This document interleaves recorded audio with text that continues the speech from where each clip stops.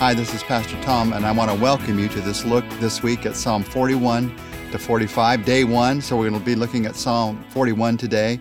Psalm 41 is a psalm about the true nature of leadership, what it means to be a godly leader. And we're going to look at three things in this psalm about being a godly leader. Let me just say at the beginning that we're all leaders in some way. You may be a leader in your family, you may be a leader in your church, you may be a leader in business, you may be a leader in a relationship. There's always someone who's looking at us. So more than you realize, you are a leader, and this is about how you and I can be godly leaders. Three truths. Number one in this psalm, godly leaders care for the weak. Godly leaders are those who they use their influence to stand up for those who have no influence.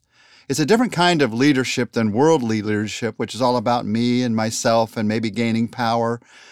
Maybe getting more material things in my bank account. No, godly leaders care for the weak. Psalm 41 is clear about God's blessing for those who, the phrase is, have regard for the weak. That means you consider the weak. You take the time to notice and do something about the weak. Let me read for you verses 1 to 3 of this psalm. Blessed is he who has regard for the weak. The Lord delivers him in time of trouble. The Lord will protect him and preserve his life. He will bless him in the land and not surrender him to the desire of his foes. The Lord will sustain him on his sickbed and restore him from his bed of illness. So look at all the blessings out of having regard for the weak. It's a reminder here that the way that I treat others is the way that I will see results in my own life. If I want to be delivered from trouble, I got to help other people to be delivered from trouble. If I want to be protected, I have to protect the weak. If I want material blessing, I have to care about those who do not have material blessing.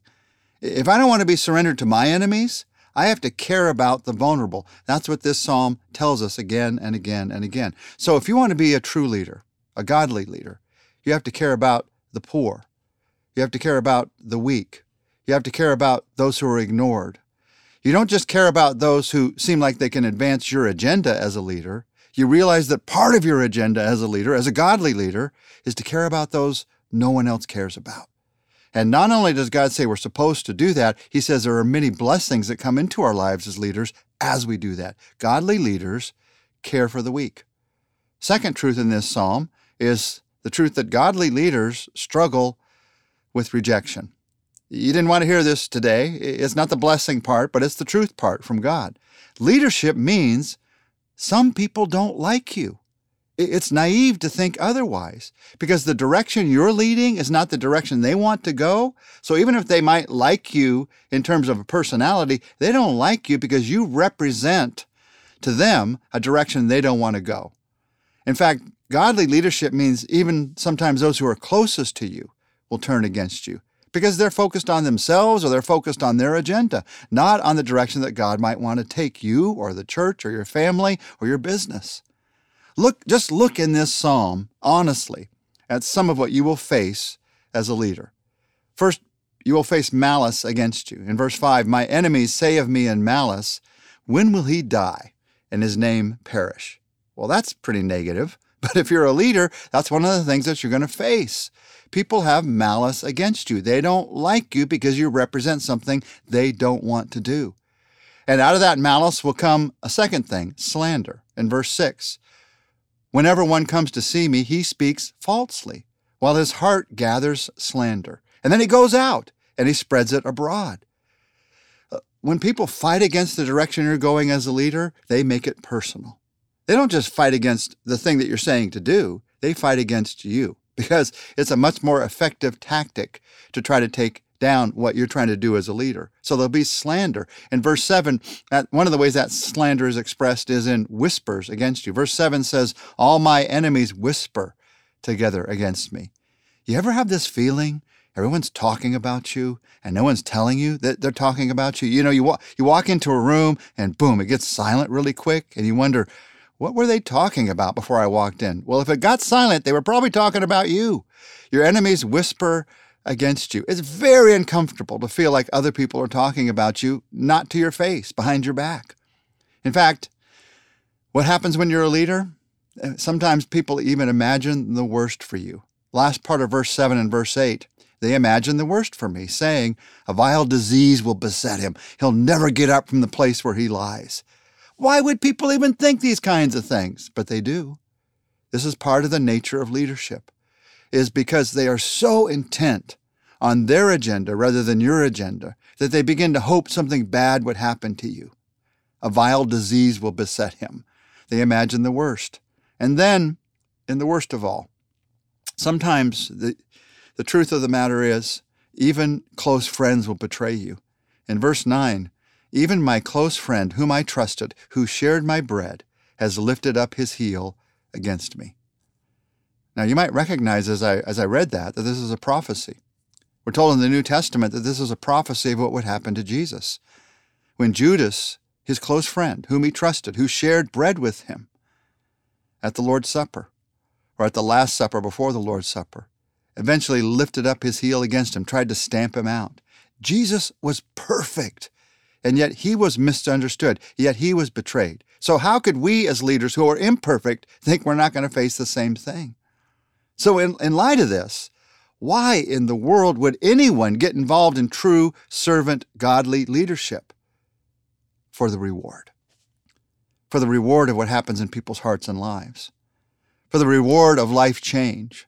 For the reward of the blessings God wants to give into your life. The reward of false leadership is personal power and wealth. It's selfish reward.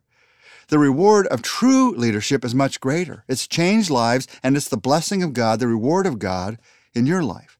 So that's a third truth about godly leaders. Godly leaders look to God for the reward. If you're looking to this world for the reward, you're not going to be a godly leader. If you're looking to other people for the reward, you might start out to be a godly leader, but you're not going to get the reward that you want, and you're going to stop. If you want to continue to be a godly leader, you look to God for the reward. There's these refreshing words in verse 10. The psalmist begins verse 10 by saying, but you, O Lord. He's talked about all these others who have all these agendas against the leader, but you, O Lord. And then in verses 10, 11, and 12, he says, but you, O Lord, have mercy on me. Raise me up, that I may repay them. I know that you are pleased with me, for my enemy does not triumph over me. In my integrity you uphold me, and you set me in your presence forever. The Bible, it's absolutely filled with promises about how God will reward humble and faithful leadership. 4 of them are in these few verses that we just read. How does God reward you? Well, one, God will have mercy on you. God's forgiveness is a reward. Out of that forgiveness we lead, out of the reward of his forgiveness. If all he ever did was forgive me of all the sins that I've ever committed so that I could spend an eternity with him forgiven, that would be more than enough of a reward out of which I could lead. God will have mercy on you, and he'll have mercy on you in the moments when leadership is tough, when leadership is difficult, when it seems like everybody is against you. God will show up with his mercy, his tender mercy in that moment. Second reward is God is pleased with you. If you live your life to please others, you're never going to please everybody all the time. You most of the time won't please anybody. But to recognize that God is pleased with you, that is the reward that's above all of them. We think about, in a moment, eternal rewards. We think about even the material rewards that might come into our lives in terms of seeing progress being made for God's kingdom on this planet. But to know that God is pleased with what you are doing, that you're doing exactly what he wants you to do in that moment, in many ways, there is no greater reward than that. Third reward in these verses is God will uphold you in your integrity. There are many times when it feels like you have integrity and you're slammed down for it. You have integrity and you're misunderstood for it. You have integrity and you end up losing because of it. Well, the end of the story isn't here yet. And I want to say to you as a godly leader, God in the end will uphold you in your integrity. It is coming. It may be coming in the months to come. It may be coming in the years to come. It may be coming in eternity, but God promises that he will uphold you. And then the final reward that's talked about in these verses, God will welcome you into his eternal presence. If you're living your life for this planet, for this earth, you're not going to be a godly leader. Let's just admit it, because the rewards that we're truly looking for aren't here on this planet. They are in eternity. It's only as you start to live for eternity, to live your life forward towards all that God has for us there, that you're able to make the sacrifices and take the criticism that goes along with being a leader. But there is a reward, an eternal reward that we're looking forward to. And that motivates me, that can motivate you every day to be the leader that God wants you to be in your family, in your church, in your business, in your school, wherever God has you leading. Let me pray together for us right now as leaders. I want to pray for you today. And Lord, I pray for each of us as we lead out in what God, you've called for us to do. It may be that we're leading one, it may be that we're leading millions. But God, you called us to lead. And we want to be godly leaders. We don't want to lead based on our selfishness. And we don't want to shrink back from leading based on the criticism and the struggles of leadership.